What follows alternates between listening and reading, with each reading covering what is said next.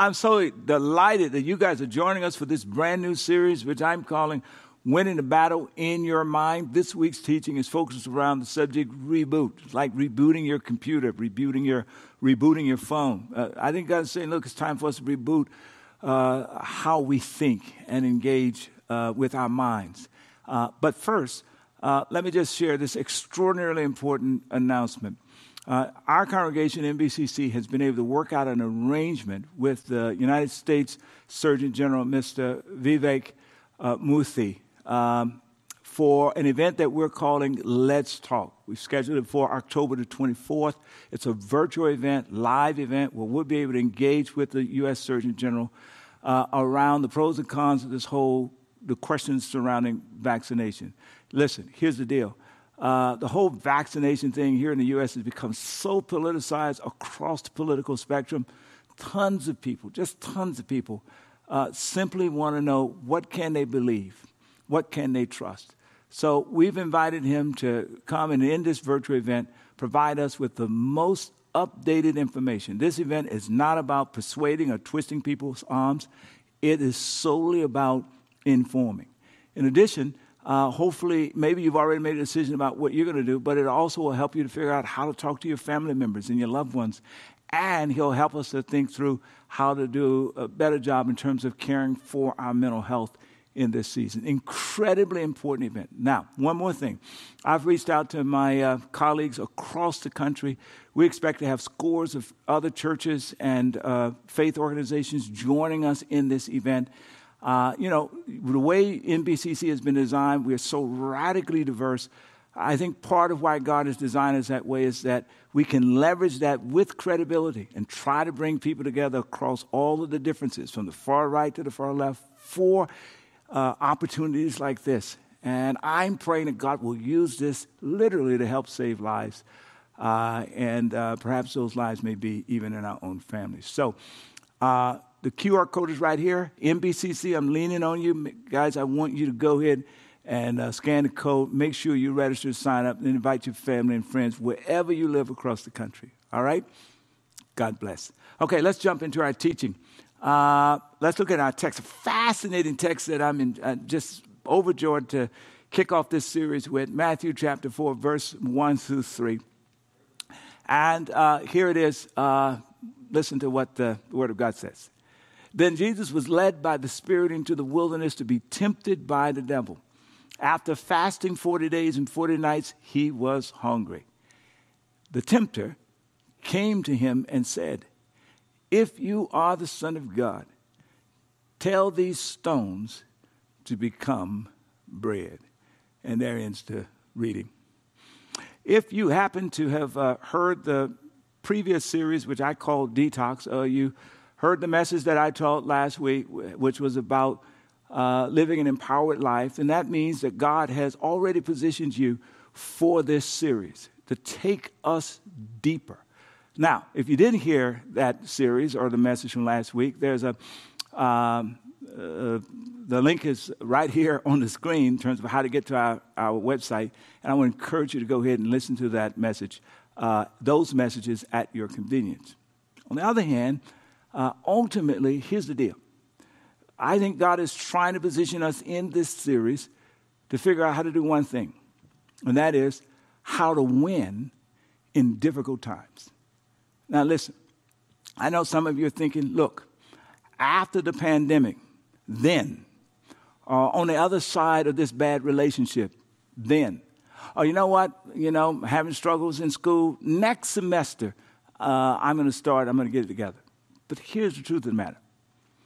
If you can learn to win in difficult times, then it means that you can win all times, in every season. And God is saying, in this moment, in this season, I want to teach you to win.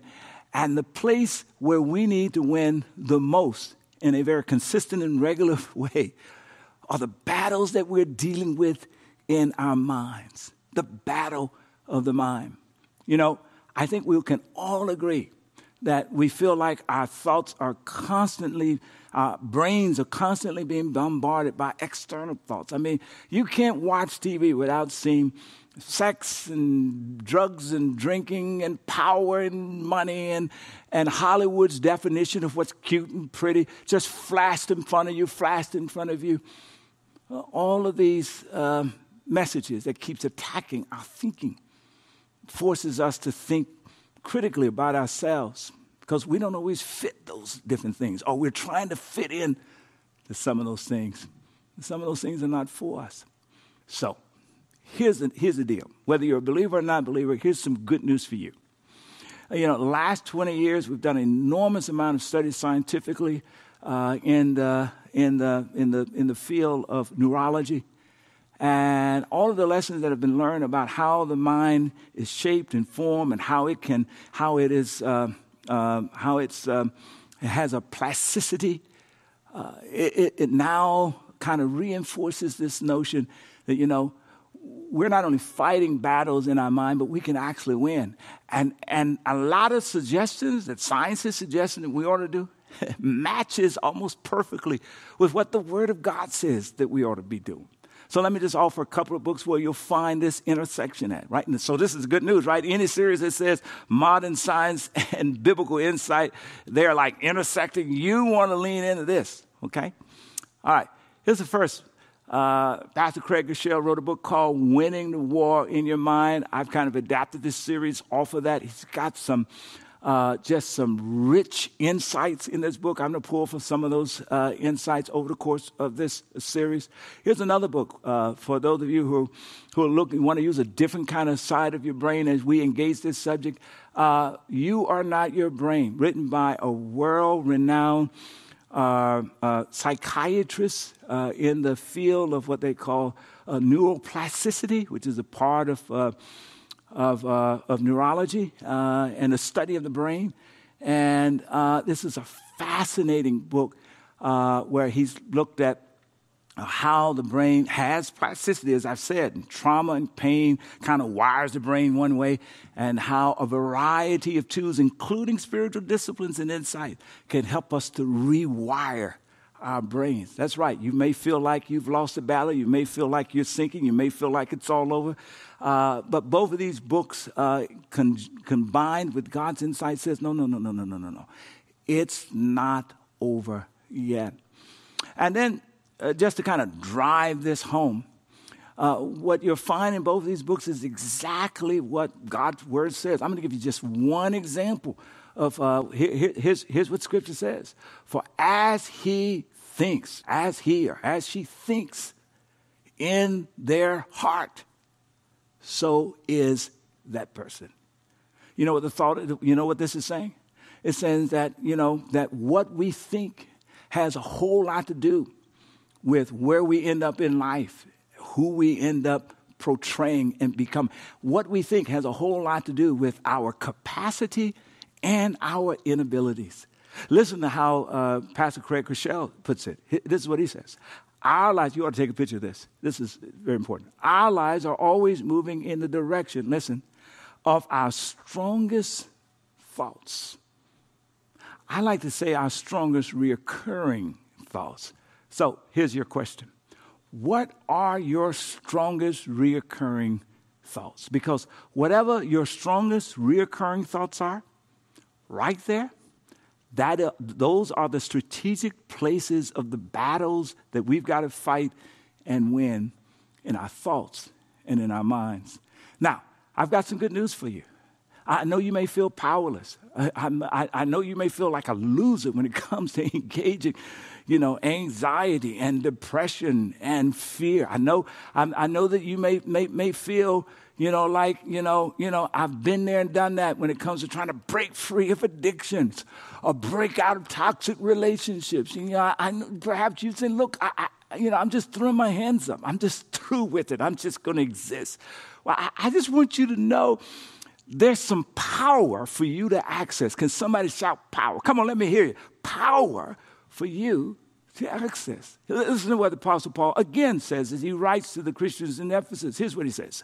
Listen, here's my prayer for you, Paul says. I pray that you will understand the incredible greatness of God's power for us who believe him. You see, this is the same mighty power, shout mighty power, the same mighty power that raised Christ from the dead and seated him in the place of honor at God's right hand and in heavenly realms. Can somebody just shout mighty power?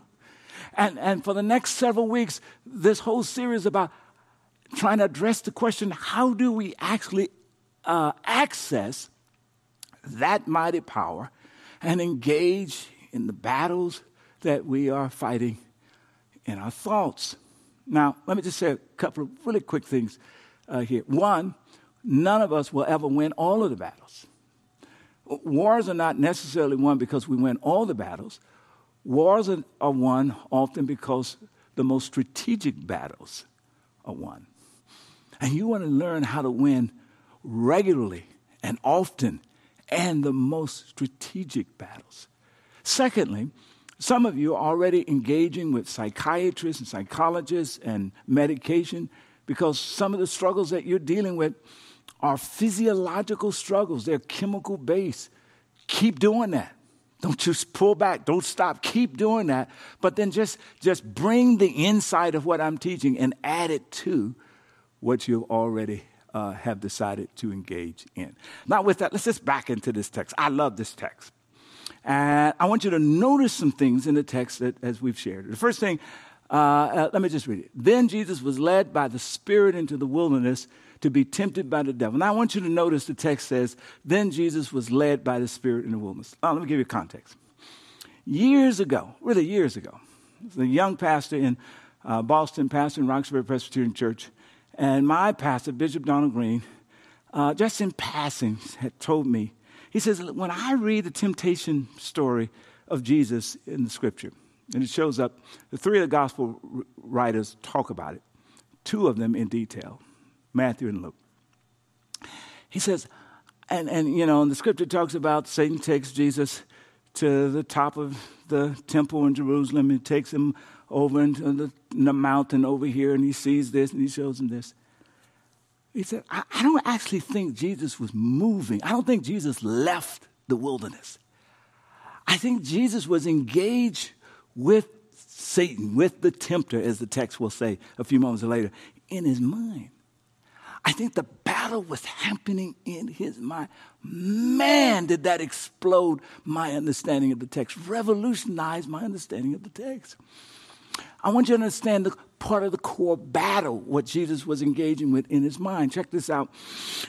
In the chapter just before, in both Luke and in Matthew, the previous chapter ends with Jesus being baptized and coming up out of the water. Watch this. And the Father, the dove lands on his shoulder, representing the Holy Spirit, and the Father voice comes over the intercom of eternity. The clouds open up, and everybody hear. What is the announcement? This is my beloved Son, in whom I'm well pleased. Now, the importance of that announcement becomes clearer as we watch the engagement that Jesus has with the tempter. Now, keep that announcement in your head. I'm going to come back to it in just a minute. So, at basic, minimally, the fact that Jesus is led by the Spirit into the wilderness, into the battle with the devil, to be tempted by the devil, suggests to us that this was kind of the final part of Jesus' preparation for his public ministry, because after this, he moves forward. All right, here is the insight that you and I have got to get. Here it is right here. Engaging, disciplining, and focusing our thoughts is essential to our development. You want to do next level living? Figure out how to engage, discipline, and focus your thinking. Those who are most impactful and most successful, this is what they figure out how to do. This is what Jesus had to do in order to make the journey from the wilderness to the cross. He had to engage, discipline, and focus his thinking. And that started in this colossal battle that I believe happened on the battlefield of his mind that he had to repeat again and again.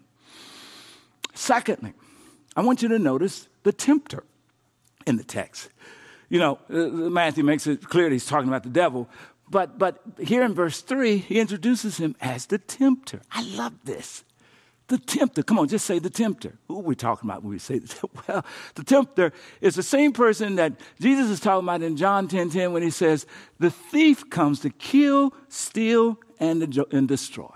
The tempter is the same person that Jesus is referring to when he declares that the devil is the father of lies.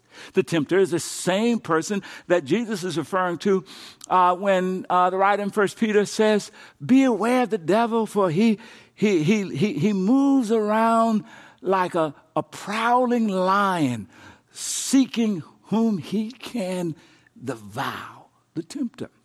The tempter is that force that comes from the unseen world that Paul is talking about, the backside of the dark side of evil and violence and hatred. The tempter. Now, he's not the person dressed up in a suit with a pitchfork. That's make-believe. I'm talking about the tempter, the force of evil operating in the world. Well, if that's too complicated for you, just think about it like this. Whatever is trying to stop you from becoming what God is calling you to be by battling you in your thoughts, that's the tempter. Everybody shout, the tempter. All right, so here's what I want you to take a picture of. The tempter is determined to keep you from fulfilling God's giving purpose. What is the tempter trying to keep you from doing that's inside of God's assignment for your life, whatever age you are, wherever you live? Shout, the tempter. The second thing I want you to notice in the text, and I'm still talking context here, the next thing I want you to notice in the text is this notion of the repeated attacks. Now, both gospel writers talk about, out of the three, two of them talk about 3 times the tempter comes, right? But the larger context suggests that these battles was going on over the course of the 40-day period that Jesus was fasting. But we get 3 snapshots of what they looked like. Okay, here's the first attack. The tempter came to him and said, listen, if you are the Son of God, tell these stones to become bread. Stop. Do you see the focus of the attack in this text? If you are the Son of God. Did I not tell you that when Jesus was baptized, the voice from heaven said, this is my beloved Son in whom I'm well pleased? The suggestion here, come on now, is that when Jesus was born, as he grew into remembrance of who he was prior to entering his earthly context. Fully human, but also fully God. That awareness begins to emerge. And there's enough gap there between the awareness, within the awareness, between fully God and fully human, enough gap for there to be a little perhaps uncertainty. That is what the enemy is targeting. And what Jesus has got to remember, this is my beloved Son, come on, in whom I'm telling you who you are. But Satan was trying to attack that. He says, if you are the Son, he's really saying, I don't really think you are who you say that you are. And I don't think that you think you are who you say you are. Come on now. If so, just go ahead and prove it. That's attack number 1. Attack number 2. Watch this. Attack number 2. It takes him up to the holy city, the battle of the mind, right? Imagination, right? And on the highest point of the temple, he says, here it goes. If you are the Son of God, he says, throw yourself down. In other words, why don't you just go and commit suicide? For it is written, notice the tempter, Satan is using scripture. Be careful, because the broken parts of our mind can take scripture and misuse it in such a way that it condemns us and moves us in the wrong direction, even though the text tells us, as the writer Paul declares, that in our relationship with Jesus Christ, there is no condemnation in Christ. Be careful. Just because somebody uses scripture doesn't make them righteous. And you got to even be careful about how your own brain can move you in the wrong direction away from God. misuse of Scripture. That's what he's doing. He's quoting, Satan is, Psalms 91 right here. He says, it is written, he will commend his angels concerning you, and they will lift you up in their hands so that you will not strike your foot against a stone. What he's really doing is tempting Jesus in the name of proving it, commit suicide. Can you believe that? This is him trying to cut short Jesus' assignment. Is he trying to do that for you? You know, the other day, my good friend, Pastor George Hurmon, shared with me, he lives in an upscale, predominantly white neighborhood in Seattle that is composed predominantly of people who are part of the tech industry. People in their 30s and their 40s, etc. He shared with me that last month, 4 individuals in a 3-block radius of where he lived, 4 of them committed suicide. One of them right across the street from his house. All young adults, young people, young in their 40s and their 50s. They're deep. They listen to the tempter. Any voice in your head that's telling you to harm yourself, that's telling you in the name of faith or any other name to take your life, that is not a voice of God. Cry out for help. Push back on that voice. Don't trust that voice. And then here comes the third attack. Notice how it starts. Again. Can everybody shout again? Again. Again. Isn't that how the negative thoughts usually come? Again and again and again. Isn't that how the battle manifests in your life? Again and again and again. Whether they're a temptation that's coming from over there. Again and again. Come on. Feelings of inadequacy and fear. Again and again. Isn't that how it works? Depression. Again and again. Isn't that how it works? That's what Jesus is dealing with. Again, the devil took him a very high mountain and showed him all the kingdoms of the world and their splendor. All this I'll give to you, he says, if you will bow down and worship him. And I notice the devil is very consistent. The temple is consistent. He hasn't changed his focus of his attack. Here's the point. He's saying, Jesus, you're talking about you're God. But you know you're not God. I know you're not God. See, if you were God, you know, all of the kingdoms and all of the splendor of the world would belong to you because the cattle of 1,000 hills belong. The earth is yours and the fullness thereof. I know that and you know that, but we both know you're not God, right? So if you want that kind of power, you want that kind of splendor, just go ahead and bow down to me. He's attacking Jesus' sense of identity. He's imposing inside of that this lie that he wants Jesus to believe, that Jesus is not who the Father has declared that he is. It's the enemy trying to get you to believe that you're not who the Father has declared that you are. It's the question. So here's the question. Back to where we start. What's your strongest reoccurring thoughts? Let me give you there's 2 exercises that Craig Rochelle suggests. I'm just going to offer them here. I think they're good practical ways of trying to figure out what are my strongest reoccurring thoughts and where is the lie hidden there. Remember I told you that's the strategic battle? And the first he suggests is that you should inventory your thinking. In other words, take a day or two and use your notes on your phone or use the recorder on your phone or write it down. What are the strongest recurrent thoughts that keeps moving in your mind? I don't want you to just think about it. I want you to write it down. I want you to see it in black and white. Record it, speak it into a recording form, and then write it down again and again what those thoughts are.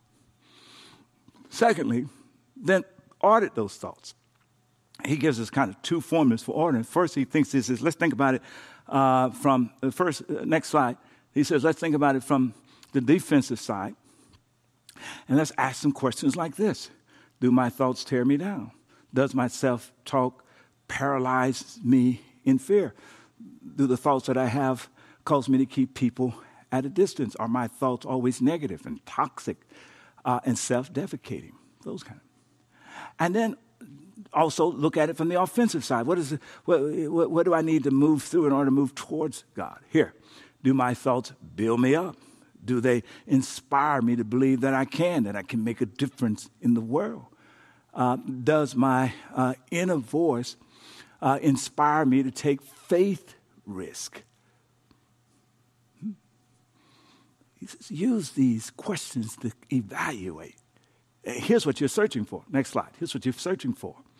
You're trying to figure out, you're trying to identify what I'm going to call the dominant lie in your life.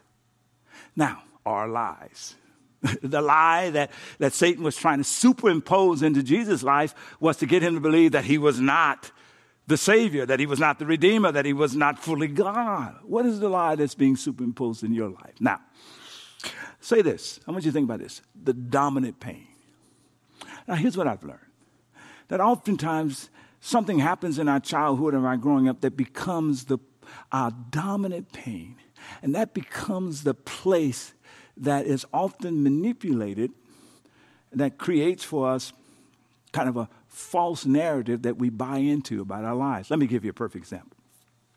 You've been around long enough, you've probably heard me share my story. I'll just give you the 30-second pace. That as a 6-month-old child, I got brutally scarred. And ultimately, after about a year in the hospital and multiple surgeries, I ended up in Coachella, Louisiana, being raised by my grand aunt, uncle.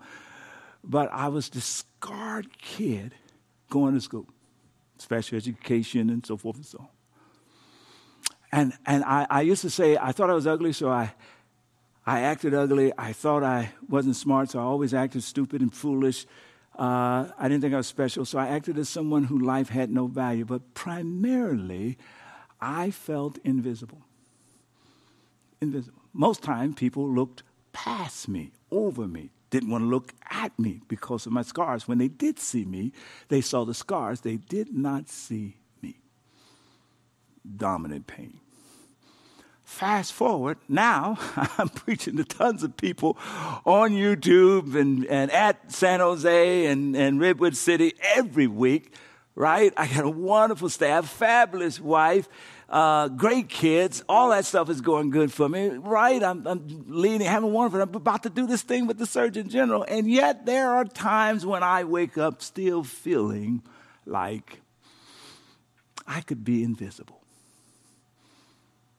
You see how the lie of invisibility is connected to my dominant pain? What's your dominant pain? How might it be influencing how you perceive and think about yourself? All right, let me end here. Okay, so what do? Okay, I identify the lie. I feel like I'm invisible, right? But that's a lie. I'm not. That's the battle that's happening in my thoughts. What do? Here's your answer right here. Replace the lie or lies with what's true. Now, if you don't know what God says about you, then you don't know what's actually true. So part of the insight here is learn what God says about you, because whatever God says about you, that's what's true. That's what's true. Craig Rochelle tells a story. Now, he's pastoring a church that has tens of thousands of members, multiple campuses all over the country. One of the most effective preachers in modern time. He tells a story that when he came up to be ordained his last year in seminary, that he stood in front of a committee. After evaluating him, they publicly said to him out loud, the spokesman for the committee, "You do not appear to have the gift mix needed to be a pastor. Matter of fact, we don't think that you're actually called to be a pastor. So we're going to deny your ordination. If you'd like to try again next year, you're welcome." Craig said he left that experience. He got in his car, he was driving home. He started thinking about how embarrassed and how ashamed he was to be rejected like that. What is he going to tell his mom, his wife? What is he going to tell his pastor? What is he going to tell the church that he was a member of? And he was just crying and crying. And then he said somehow he heard a voice. Not audible, but it was a voice. He said, God disrupted those thinking, those thoughts. And here's what God said. Here's what the voice said. You are not who others say you are. You are who I, God, say you are. And I say you've been called to minister. And he decided to believe who God said he was, as opposed to believing who others said that he is. And today he's leading and pastoring tens of thousands, literally impacting millions. you are not who others say you are. The thoughts, the tempter is trying to convince you lies about which others say about you, about what your history says about you. But you are what God says you are. Come on, say it with me. I am what God says I am. My goodness. All right. Can I just show you how this worked very quickly? And I'm finished. You see, Jesus countered every attack of the enemy with an affirmation of what God declares. He answered the first attack, turn these stones into bread, by declaring, it is written, man shall not live on bread alone, but on every word that comes from the mouth of God.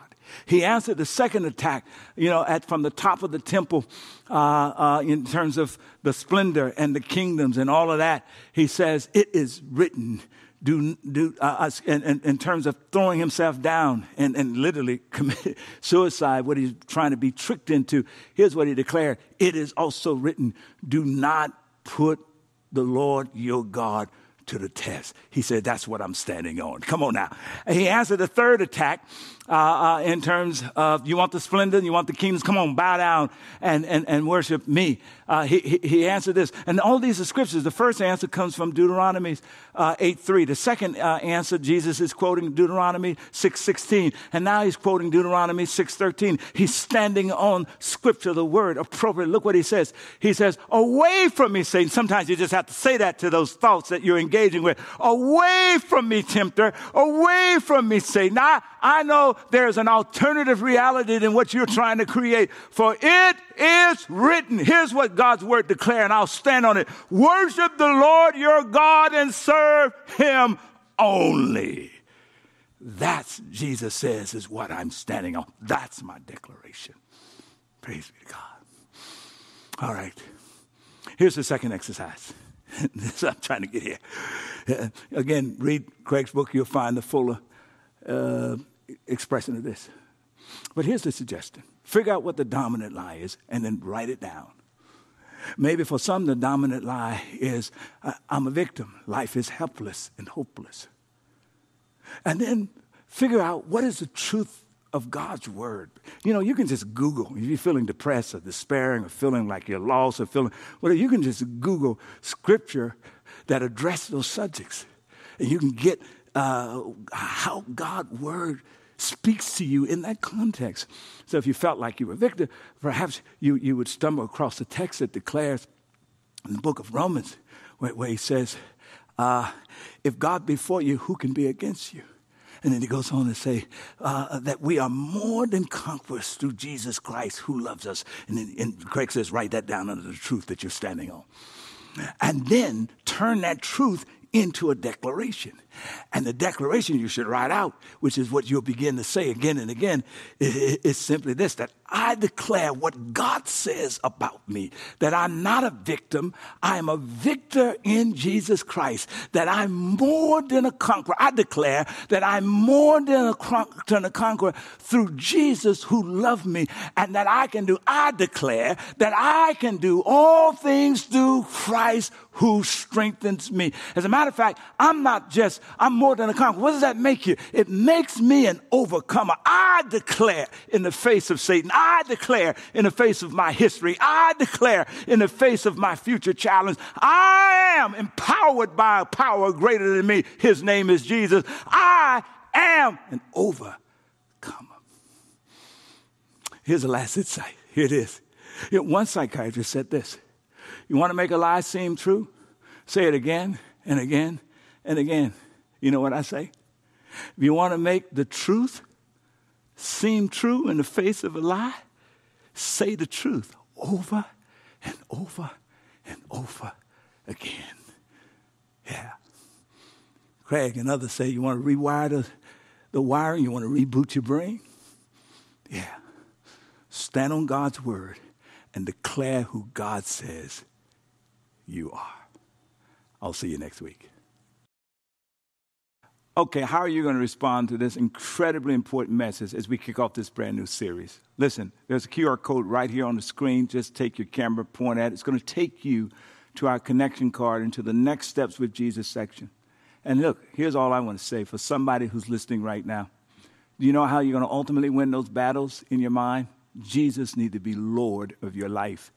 And if you're ready to make that choice, then just go ahead and check that box and says, yeah, I want to be a Jesus follower, or I'm ready to return to my faith. There are some other choices there for you as well. And every week, I always create a prayer that I want to encourage you to pray throughout the week as it relates to the response to the message. Here is this week's prayer. God, give me the power to audit my thoughts and identify the lies impacting my life.